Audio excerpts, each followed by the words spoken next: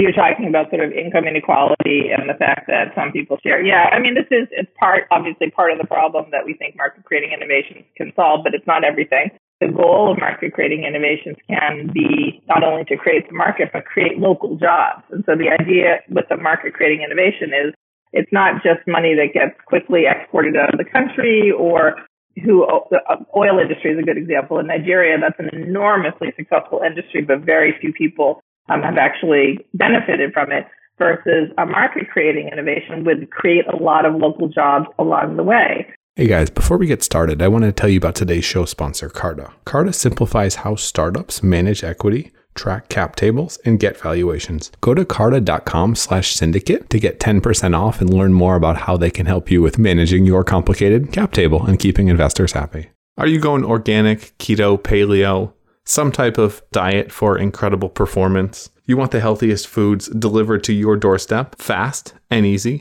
Well, you should check out today's show sponsor, Thrive Market, the best organic online grocery store in the States. They've got gluten-free lentils and breads, chemical-free cleaners, organic coconut milk, all at up to 50% off, delivered to your door with a subscription to Thrive Market's awesome online health store. Listeners get a bonus 25% off their first order, up to $20 when you use our link, disruptors.fm/thrive. Check it out. They've got just about everything at rock bottom prices for best-in-class quality, regardless of how you're eating.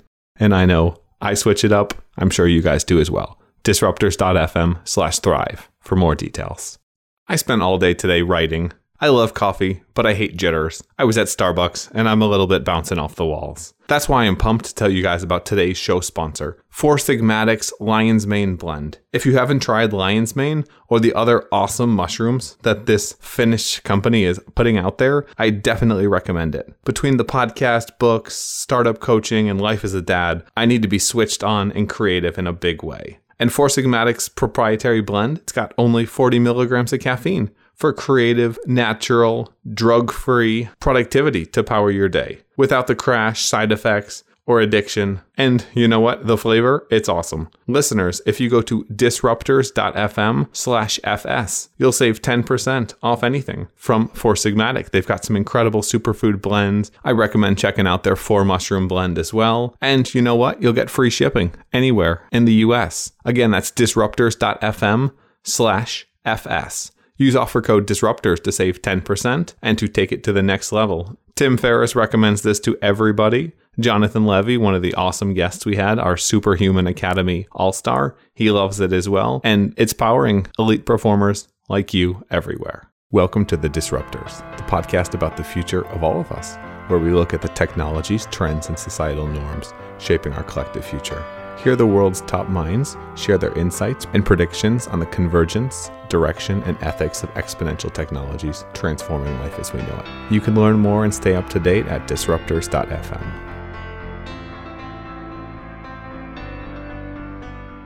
We're living in an era of exponentially converging technologies where the differences between today and tomorrow become larger and larger each and every passing day. Technology is advancing.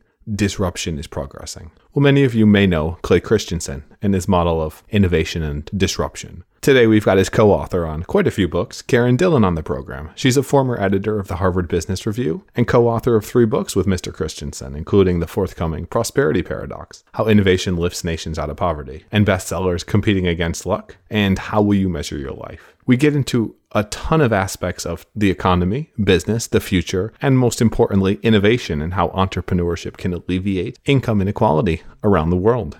Today, we'll discuss the 3 types of innovation, how they impact the economy, why we're not living in a new age of robber barons, the reason Karen thinks today's top tech giants will ultimately be disrupted without government regulation, how to combat the growing education crisis, the dangers of increasing isolationism and why it sometimes is actually beneficial, what's the real future of publishing and media, and why Karen thinks we'll all be working more, not less, in 20 years. And before we jump into the episode, this is the part of the program where I have to ask you guys for your support. You might not like this. You might have already supported us. Although only about 0.15% of the audience, slightly less actually, has supported the program. that's not enough for us to be able to make this sustainable. If you believe in what we're doing here, if you enjoy the podcast, if you like listening to me talk to some of the smartest people in the world and try to dig into their brain and understand what makes them tick and why that's important for all of us, then consider supporting us. Disruptors.fm/Patreon. It'll take 2 minutes of your time just to automate your support. If this is something that you think needs to exist in the world and this is something you benefit from. There's the problem of collective action.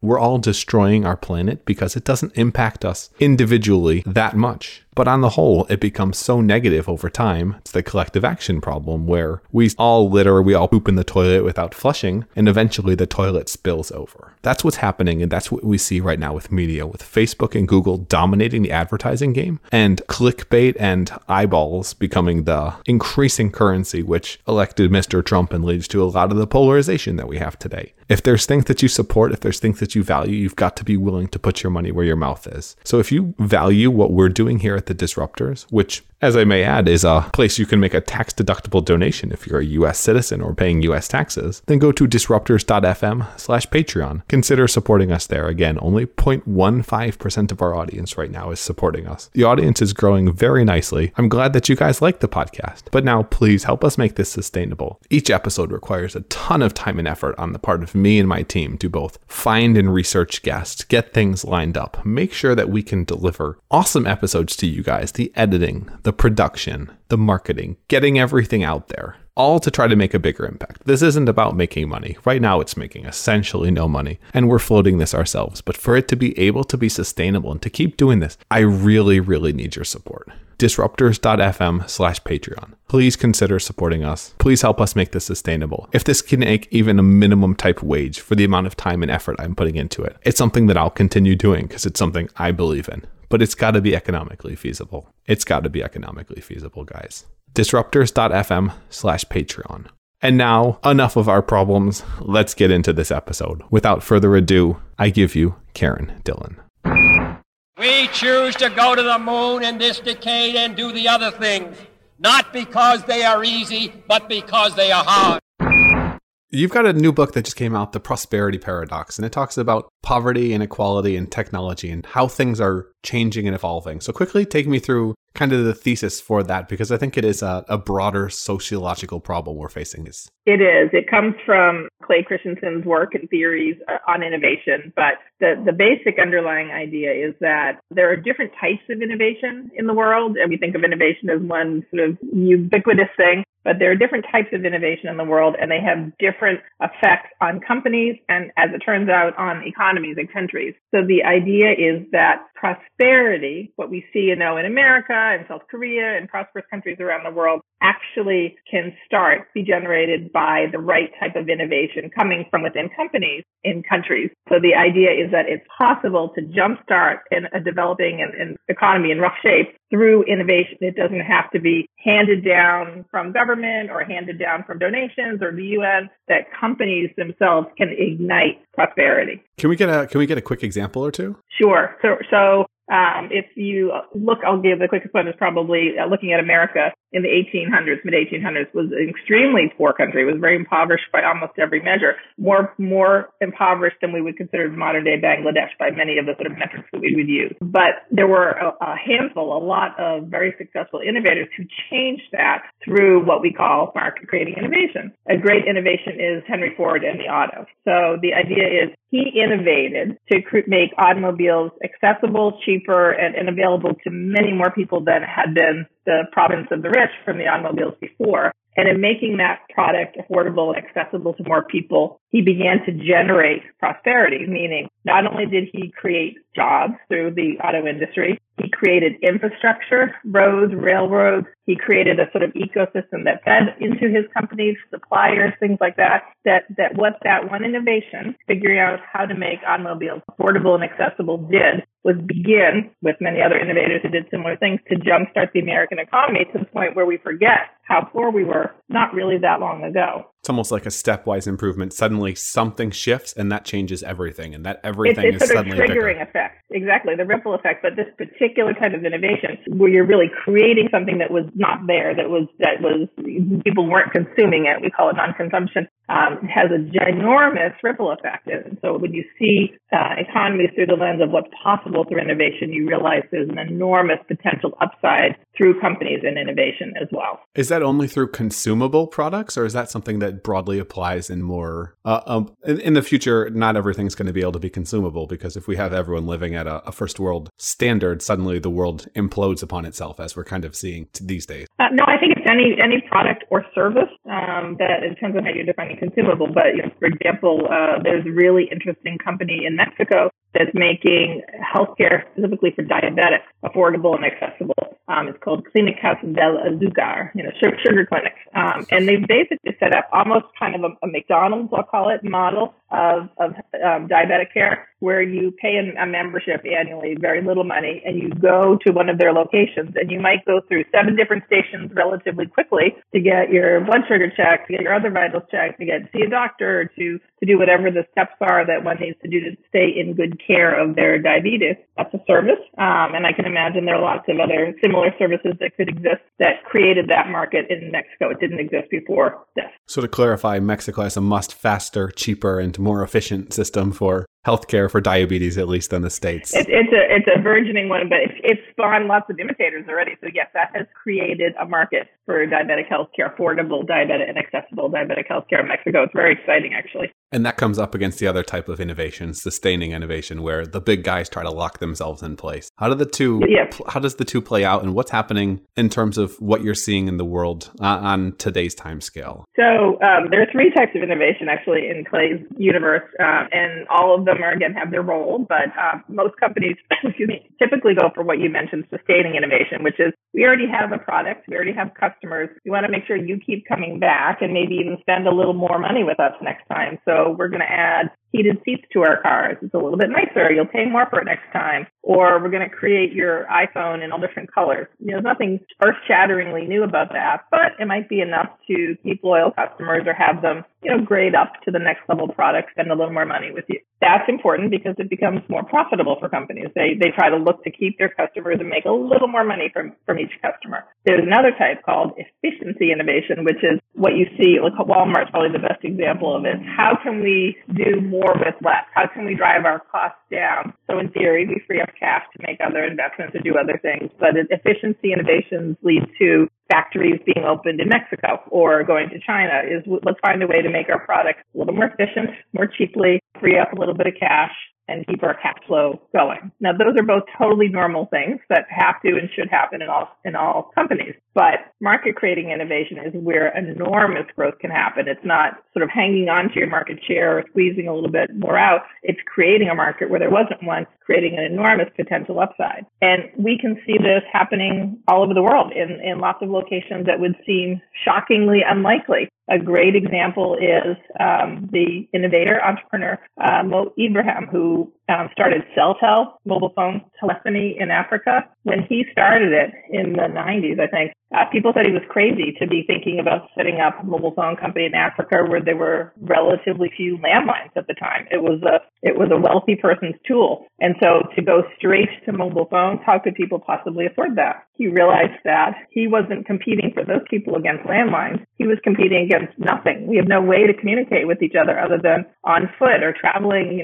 2 days to go see my mother someplace else in the country or borrowing someone's phone. So he created a market where enormously successful mobile phone market throughout Africa, and he sold the company 6 years later for billions of dollars and is living well off of his success in predicting that upside. So the upside oftentimes accrues to the top of the top, and that's kind of the nature of exponential return. And I would agree that progress oftentimes, in almost all situations, leads to progress and prosperity for everyone, but it's not linear. How do we deal with those changes when in San Francisco you have people with billions of dollars and one of the highest unemployment and homelessness rates in the world? The same types of problems are happening across the world between economies and in and outside of countries. How do we think about that? So you're talking about sort of income inequality and the fact that some people share. Yeah, I mean, it's obviously part of the problem that we think market creating innovation can solve, but it's not everything. everything. The goal of market creating innovation can be not only to create the market, but create local jobs. And so the idea with the market creating innovation is it's not just money that gets quickly exported out of the country, or the oil industry is a good example. In Nigeria, that's an enormously successful industry, but very few people have actually benefited from it,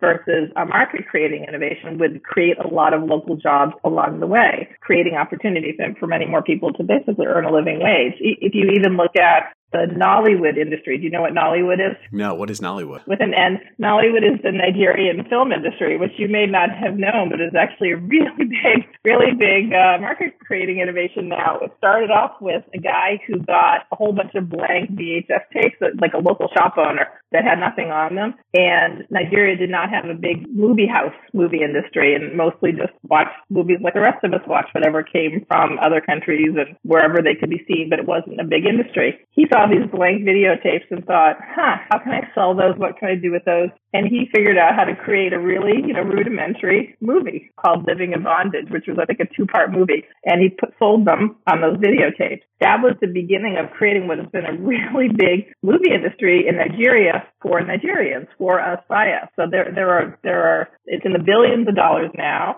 I think that the first Nigerian movie just sold to Netflix in the past year, created thousands of jobs. Not something you and I necessarily will benefit from, but for Nigerians, that has created an awful lot of opportunities for people from nothing. It didn't get exported out the door with oil, and it didn't stay in a handful of well-connected hands. It created thousands of jobs for everyday people. It has, but it brings up the question of globalism versus localism or populism, which has been everywhere these days. We do live in a paradigm where everything kind of goes up and down, but it does seem like we are becoming more separate and isolated than at least recent history. And there's some major potential problems with that. How do Clay, how do people that are focused on these type of problems, which I know it's not directly your focus, but it comes into the foreground a lot. How do you guys think about that? Well, I can tell you, I can't answer for Clay. I can answer for myself that I think that I am a globalist, so I believe that the global world being connected is a good thing. But one thing we've seen in our work is that market creating innovations that start for us, by us in local economies, that's where they get their foothold. That's where they initially become successful, and the local economy benefits from it. But very often they go on to be bigger globally. You look at some of the very successful Chinese manufacturers like Dillon, when we talk about in our book, GALANZ, which started off creating microwave ovens, not to export, not just to sort of send out cheap ones to be made and send out across the world, but for people in China who have small apartments and don't have the same industrial grade needs that we might in American kitchens. Little small ones that would fit. Created an enormous and successful market in China. That became the tip of the iceberg for them then. In addition to that, and creating other products for the Chinese market, they're one of the top exporters of white goods around the world now. So I think success in the root community can and should lead to greater opportunity outside of your country as well. It just becomes the foundation for it. So it's possible to be both local and global at the same time and aspire to both. As long as there's not too much in the terms of tariffs and friction essentially going to waste and money to the government. Is that a fair caveat? I don't have a strong position on that other than the government has a role, but we do believe that industry and innovation and companies can by themselves really begin to ignite an economy when they're allowed to do what they do well. You bring up when they're allowed to, but I think a lot of today's companies are getting so powerful, you could argue they may be able to insert themselves, so to speak. What do you see the role of companies and government in the future as companies like Amazon, Facebook, Apple become larger and larger mega behemoths? It's a very interesting question. At some point, obviously there has to be a partnership. They need to find ways to work together and support each other. So often companies like those companies before they became as big as they are were so far ahead of government in pioneering, the way they do business and even in infrastructure, the things that they created that the government hadn't even begun to think about. Facebook and Amazon and maybe Google, you'll notice, actually laid down some transatlantic tracks basically to make for faster internet communication. That was done as a private venture. I think it's hard for the government to keep up. Just watch the senators questioned Mark Zuckerberg about, Facebook, and you realize we have a really big education gap between what those companies know and see and deal with and think about every day and how innovative they are and what the government knows.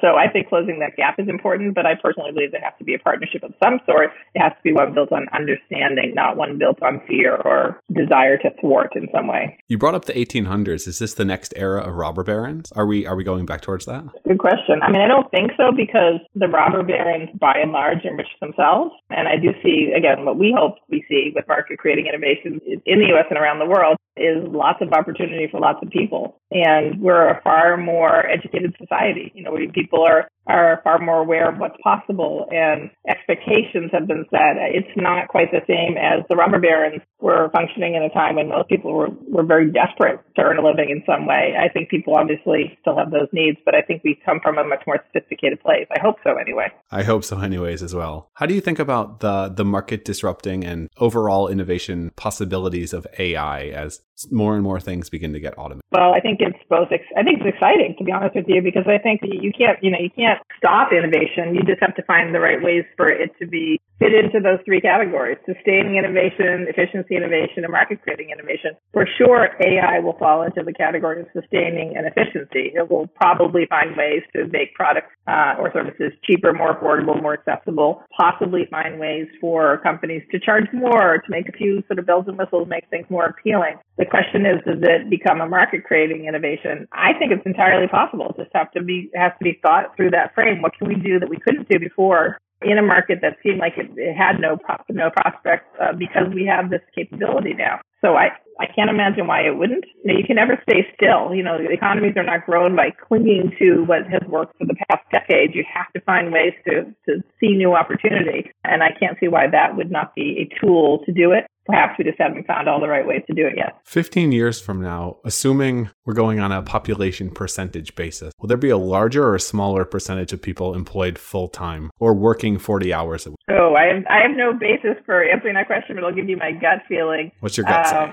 My gut feeling is that people will still be working the same amount or more, will be working 40 hours a week, but they'll be working differently. They might be working multiple gigs, multiple jobs. They might be working virtually. They might be working, shifting their teams from time to time, the Hollywood model. But I still think a full-time version of working is what's in the cards for most people, I think. I know what you're saying, what might be possible to do in an 8-hour work week, do a job differently, or to have that be seen as full employment. I still think we're creatures of the 40-hour work week for the foreseeable future. Not the 4-hour work week? Come on, Tim Ferriss had a great title.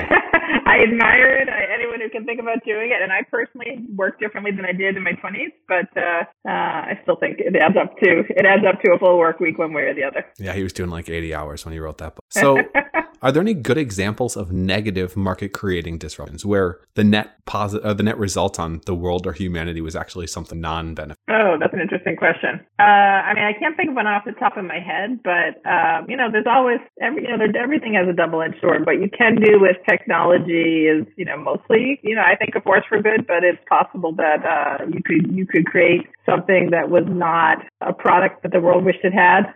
Terrorism is a disruptive force for traditional armies. That's not a market-creating innovation, although it might be actually, but I think that's existed for a long time. That's not a force for good, but it exists nonetheless, and it's been successful nonetheless. I would argue you guys should add another framework to your existing three, and that would be sustaining acquisition. So how do you think about companies, especially today? Facebook has a competitor. They buy competitor A. They have a competitor B. They buy B. They create a new product just copying someone else and destroy competitor C. How do we deal with the world where we have so much power in the hands of so few, and they've learned from a lot of the lessons of the leaders past? That's true, but I think that has actually been the case more than you may remember or know.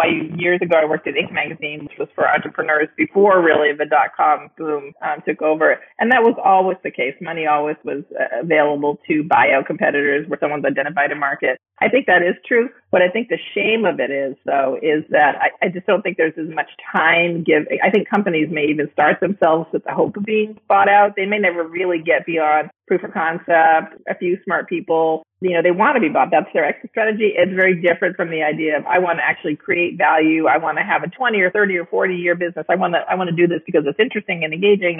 And part of what I'm going to do is going to be part of my self-identity. I think you lose innovators when the end game is how quickly and how much can we be bought out for without having to fully create a company. I would like to see more companies, more products, more services really fully developed before they get bought out, because I think that's where you see a lot of really terrific innovation. Is that model of Silicon Valley and venture capital and ultimately a bubble that will pop? The one I just said, where you're quickly, yeah, I think so. Because my sense from the Silicon Valley companies I've talked with is that this is a sustaining strategy. It's not a market creating strategy. And ultimately, I think market creation is the only way to grow big and long term. I think it's exciting. And I think sort of continually buying up competitors, buying up ideas, buying up easy wins is not the same as coming up with the next Facebook or the next Google or the next Dropbox or whatever it is. So I think ultimately that won't be enough for people. It won't produce the kind of returns. It won't attract and keep the best talent. I think in time we'll get back in the curve of innovation being valued, truly valued, and creating new markets from Silicon Valley as well. Do you know Ben Thompson is aggregation? I don't. I know who he is, and I know a little bit about it, but not well enough to talk about it. It's more enough once you aggregate a large enough amount of customer demand. Essentially, you've got the customers there. You kind of have the flywheel effect where it's almost impossible to stop. Amazon wants to launch a new product. Well, they're going to sell it to everyone. Facebook wants to add banking. Well, everyone has a Facebook account, so suddenly they have a Facebook banking account. It's kind of the concept of when you have flywheel type companies, like a lot of the platforms we have today, they grow more powerful, not less powerful, and can almost be unstoppable. Well, I mean, time will tell. I see that. I understand that. And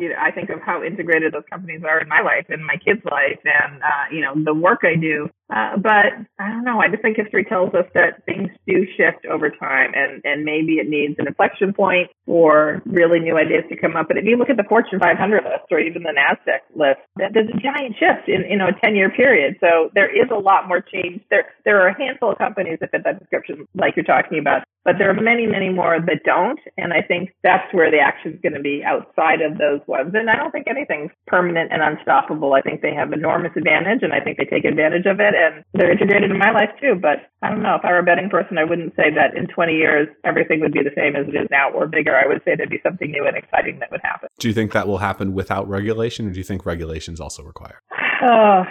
I'm sort of a capitalist in that I think the free market is a good thing. I do think we get into some tricky territory, moral territory and privacy territory, and potential that we've seen in the past few years for explosive and negative uses of some of these things. So I guess I think there's probably a role for regulation. But in general, I think let 1,000 free markets bloom. At the very least, it's the least bad thing we found to date.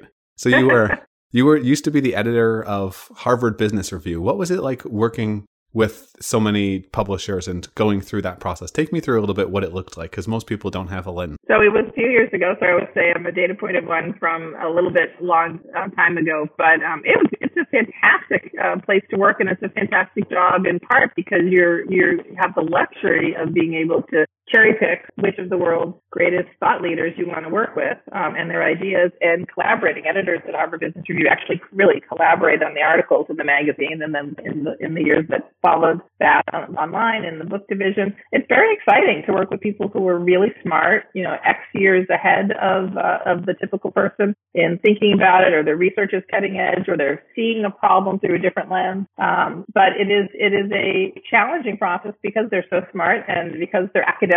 Taking their ideas and making them accessible to a wide audience can take some time, take a few rounds. I think Harvard Business Review, in my opinion, is one of the best edited magazines in the country when I was there and now, just because the editors care so much. They work nothing goes in without a lot of thought and a lot of how do we make this an smart, accessible article for practitioners, people who are working in companies. It's not intended purely for an academic audience, so that's a challenge. But I thought it was really fun. So it's like the exact opposite of BuzzFeed or TechCrunch. What was the business model, and how did you guys make money? Did that dictate anything? Well, so this predates me, and it probably has shifted in the years since I've gone. But the business model was for a very long time that Harvard Business Review paid relatively little for the rights to publish your article, to be $100. I don't know if that's still the same number. And then we turned it into a great article, we hoped, and then we sold it in the form of a magazine subscription or on the newsstand. But then Harvard Business Review owns the rights to use that article. So you see best of books, you see online material, you see we have a corporate learning division that creates products for companies that teach people to some management strategy and theory to use in their workplace. And then all of the famous Harvard Business School case studies are actually published through Harvard Business Review Publishing and sold through that link. So it's a separate company from Harvard Business School, but the close relationship has led to a pretty healthy revenue stream for a pretty long time, and advertising and webinars and all the things people make money on in publishing with, again, I think very high quality products and a pretty loyal customer base. I wanted to take a quick time out to tell you guys about today's show sponsor, Carta. As a founder, investor, or startup employee, you know that most of the wealth in the tech industry, it comes from equity. It's not from salary. But how you manage equity, how we manage equity, it's broken. It can be complicated to figure out who owns how much of a startup, and to share that important information and documents between companies and VCs. And for VCs to see how investments are performing real time, that's incredibly important for raising your next fund. Many investors and companies still use spreadsheets, paper certificates, and slow-moving service providers to keep that kind of information on hand and to share with prospective investors. These tools and services that are used to manage equity, they're dated, they're slow, and it's funny given that VCs and CEOs are the ones creating the future. But Carta fixes the cap table equity management problem. They offer cap table management, valuations, full-service fund administration, all in one platform. More than 600,000 employee shareholders from companies and VCs at firms like Slack, Coinbase, Flexport, August Capital, Founders Fund. All these guys and more, they use Carta to manage hundreds of billions of dollars in equity. To simplify how you manage equity, use Carta. Get 10% off today at carta.com/syndicate. It'll help you with simplifying the cap table, which will make it easier for you to raise money as a startup and easier for investors to get on board. Carta.com/syndicate. How do we deal with that for publishing going forward? Because there has been a pretty low quality product, a pretty unloyal customer base with lots of advertising. It's kind of the inverse of exactly what you just described. And that's caused a lot of the problems because I want to have a clickbait headline. Well, I mean, I do believe in the model for Harvard Business Review. I really do. I believe that the market will tell you in time, quality, what people are willing to pay for, and whether or not they're willing to pay for it through subscriptions or because advertisers know a highly qualified audience comes to that to look at something. I just do believe in good quality content being the start of everything and then building around it. And, I think in time, publications will get that right. We'll find that equilibrium, and Harvard Business Review has done extremely well through all the years even since I've left, using that as their model. Combinations, disrupting themselves in some ways with a lot of what's free online, but it's still very good content. And then having the core material appear in the magazine has been a very successful model for them. And I think others have their own struggles, but quality content to me is always the center of a good editorial product. 10 years from now, what percentage of the top magazines, news sites, blogs, podcasts, etc., will be some type of subscription or payment versus being free with advertising? Good question. I think it will be a very small percentage, but I think it will be ones that people are. I think that you know yourself which ones you're willing to pay for and which ones you're not. And just because you're not willing to pay for one, I don't think subscription model is the only way to go. I don't think it's the only way to make money, but I think it's one way. I think a small percentage of probably reasonably expensive ones will be worth it to people. I think the other ones will find a different model if they have, again, quality content and people really want to go there. I know what I pay for outside of what's free. I pay for the New York Times. I pay for the Washington Post. I pay for Harvard Business Review. I know the things that I think are worth going into my own pocket for. And I know what things I like to see, and I live with the ads. Both of those work for me depending on the publication and what I get from it. I think that's the problem is the ads work for people, and they don't really realize what they're giving up for that. So I would argue a large portion of the reason Trump won was exactly that. You write a scandalous article, and I was in Europe at the time. People were asking, is this really serious? And they're all reading these articles. They're reading the articles. They get all the eyeballs. They get the eyeballs. They get the demands. It gets ranked up higher and higher and higher and higher. And you kind of have your self-fulfilling prophecy of you can just spout whatever you want to spout. And if you do a good job of making it something that will trigger human instincts, well, you win. I agree with you, but I don't think you can put the genie back in the bottle. I mean, I think what we have to do is educate people. I think in time, I mean, it may be an inflection point as well before people realize how do we sort out the truth from not the truth, a valuable source from not. And we're going through a very painful time, in my opinion, right now, as we can see all the vulnerabilities in what we do now. But again, I hope, I may be wrong, that in time, good quality will eventually win out and people will realize relative value. Remains to be seen. Amen. Speaking of which, if this is relative value, guys, disruptors.fm/Patreon. Remember to support us. You can write it off for taxes. And anyways, so going back to you. So Karen, what technologies, areas, industries, trends do you find most exciting? I do find media still exciting because I've watched the sort of whole arc in my life. I've been around long enough that when I went to journalism school, they required us to read all the President's Men. So there was this sort of excitement about, old-fashioned reporting for stories that mattered, that you had to do the hard work of, on your feet, needing sources, all the way to watching what's possible now for people to create from, there are amazing podcasts and blogs and things that people can create from very little gear and equipment, which I think do have value and they're exciting. And I think that getting people to engage in meaningful content through different means is exciting. So I like watching it. I like watching what my kids are interested in. I like the fact that I can get so hooked on a serial podcast that I can't wait to get to the next episode. That might not have happened, 10 or 15 years ago. So I think the evolution there is really interesting and it hasn't settled out yet.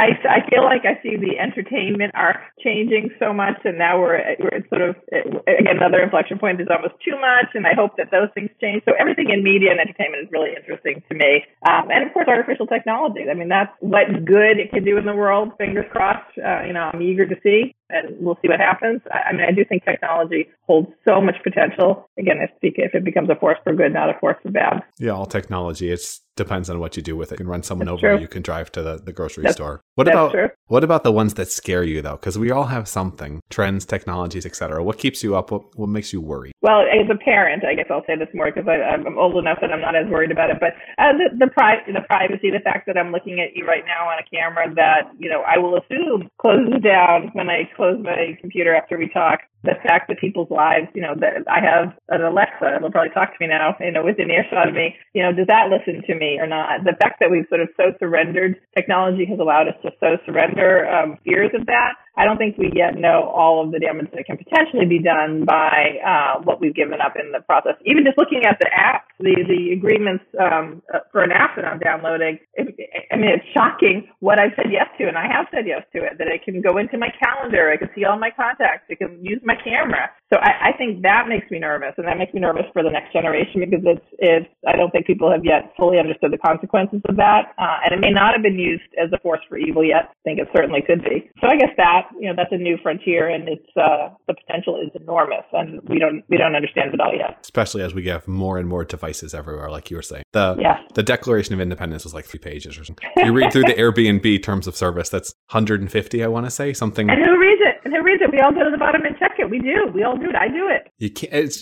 It's so absurd. I'm really hoping GDPR will start to have some impact on this because when they're building these things, they're like, okay, add this template and add this one and add this one. So no one's really reading this other than the lawyers who none of us want to pay and none of us really like anyways. And even if we did read it and say I object to that, we still want that app more than we want to object to whatever that sort of theoretical fear is. So we do it. We say yes to it. It's we've given away a lot of personal power, and I think that has scary potential. Is that a slippery slope that ultimately becomes the Minority Report? I mean, why not? Right? It is possible. I don't know what's possible, but I know I have given control to many devices, and there's more known about me, I'm sure, on the internet than I know about myself in terms of patterns. And who knows? Who knows what that leads to? What leads to that algorithm? What leads to that predictability? And who's doing it? Who's checking it? So I want to pivot this conversation. You had another book that you wrote with Clayton, and also with someone had on a previous podcast, James Allworth, How You'll Measure Your Life. And I want to learn a little bit more about that, but really more to get people to think about some of these concepts. So what was the point of the book? Why write a book about how people measure? It personally hooked me, and I'll tell you how it hooked me. So when I was the editor of Harvard Business Review, I was literally just looking for an extra article to fill the double issue that we have of the July, August, summer issue. And finding something that wouldn't be too hard, that we could get in there quickly. And I just had this idea that was going to be July, August of 2010, that it might be interesting to ask graduates of Harvard Business School or soon-to-be graduates of Harvard Business School if their sense of what success would be, their version of success, had changed at all, had they recalibrated it when they were in business school, because that particular class had applied to business school when the economy was roaring. And when they were just setting foot on campus, a few weeks in, the recession hit and tanked. And I wondered if in their 2 years of sort of living outside of the economy, but thinking about what was going to be possible, they had decided to revisit what success would mean to them. So I just started calling around and ended up talking to one of the heads of the student group, who said that they had had this very moving talk by Christensen, that the class had asked him to speak to them as their graduation speaker before ceremonies. And it had been so moving that he had started really thinking about his life differently. So I didn't know more than that. I just thought, perfect, it sounds like an essay. I'm going to go ask Clay if I can figure out how to turn that talk into an essay. And when I went to his office to talk about it, it basically became clear it was his version of the last lecture. It was the idea that he cared profoundly about his students.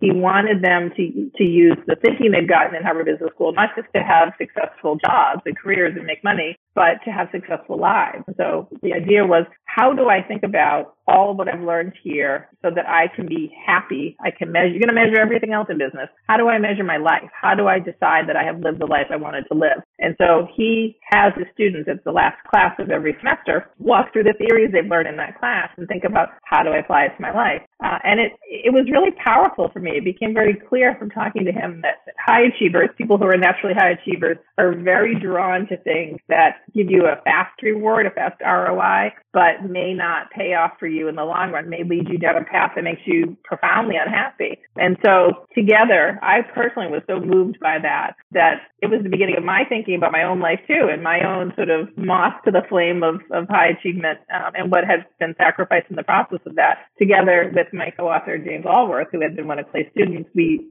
first wrote an HBR article that went viral, and it was clear there was an audience that was hungry for this message. And then we wrote the book, How Will You Measure Your Life? And the idea is just make sure you're making choices knowing what the consequences will be. You can make the choices that are right for you, but don't delude yourself.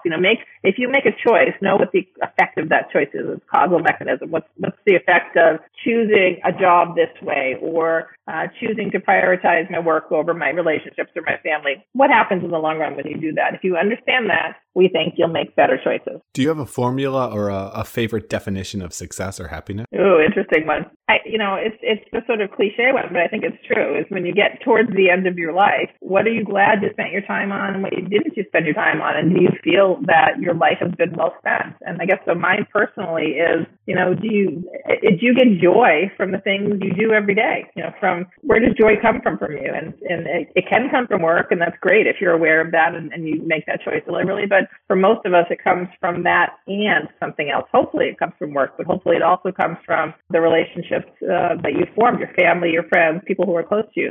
Where does your joy come from? And do you have enough joy in your life to feel like your life has been successful? That's probably how I would define it for myself. And how do we avoid the treadmill of success? I just sold my company for 10 million. Now I got to go for 50 million, 100 million, a billion. It's always bigger. It's always comparing. Well, I know you could ask Nobel Prize winner Daniel Kahneman, what the number is that correlates with happiness financially, and it's a relatively low number. People are no more happy. I can't remember what his current number is, but let's just say it's $80,000 or $100,000 a year over that number or not. So I know people chase the high of the next thrill, and I know that's really easy to do, but ultimately for most people, that's not fulfilling. That's not fulfilling enough, and that's not what's going to get them to that. Where does the joy come from in my life? And maybe that there's something else about that gives them the thrill. The being creative or developing something new, there's sort of an intrinsic value to what they're doing. But simply chasing the high of the next big thing, we just know it doesn't pay off in the long run. The largest longitudinal study of happiness is something called the Grant study, which was done on Harvard graduates, only men, unfortunately, because it started with a male pool, I want to say in the 20s.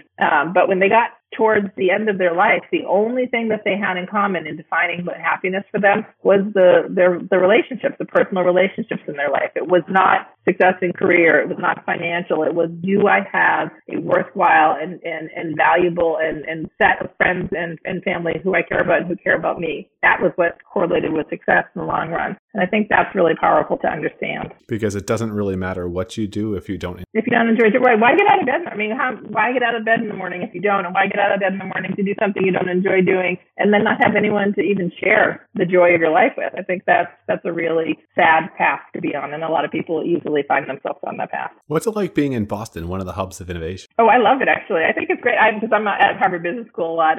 I think there's energy and excitement and creativity. I think Boston is a pretty cool place to be around that, and combined with a lot of academia, I think the combination is very exciting. To be honest with you, I really like it. What's the most exciting or interesting thing you've seen in the past week? It could be something someone showed you, a video, a talk, technology. That's a good question.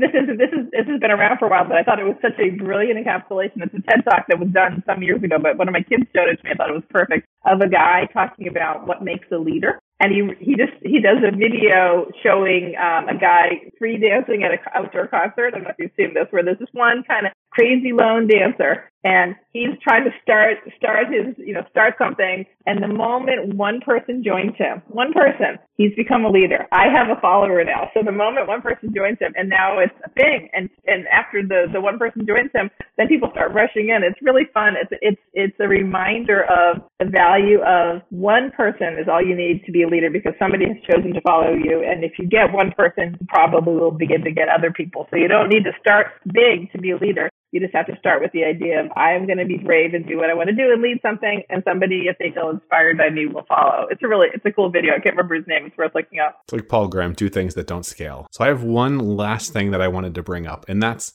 education. I think in the US and pretty much most English-speaking countries, at least, it's very broken. It's incredibly expensive, and it's preparing people for the wrong thing. How do you think about it? Because Harvard's one of the few institutions that's probably doing a good job and worthwhile. Interesting question. I definitely would recommend you read Michael Horn, who is one of my sort of colleagues in the Clay universe, who's written Disrupting Education with Clay Christensen. I am the parent of two daughters who are college age, about to head to college, 1 and 2 years away. So I've thought about this actively.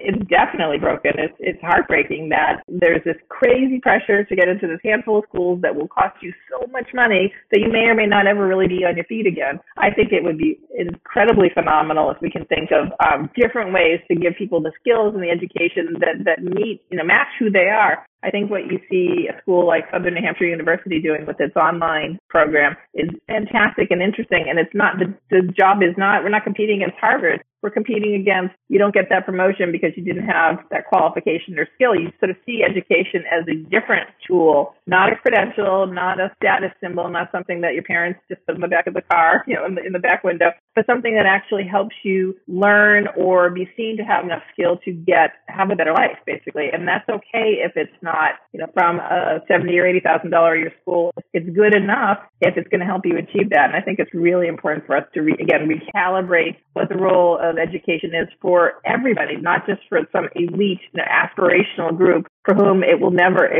have a return on investment. So being creative about choosing college or choosing education, and why, and what's the payoff for that, I think is really important. But is the problem from the student side or from the expectation side? For me, it feels a little bit like telling people, hey, you shouldn't be racist. You can't legislate that. You can't force it. It's just something about the way people think. And it's slow, small examples that can change that. But we need to change the way that companies think, because it is just a credential right now.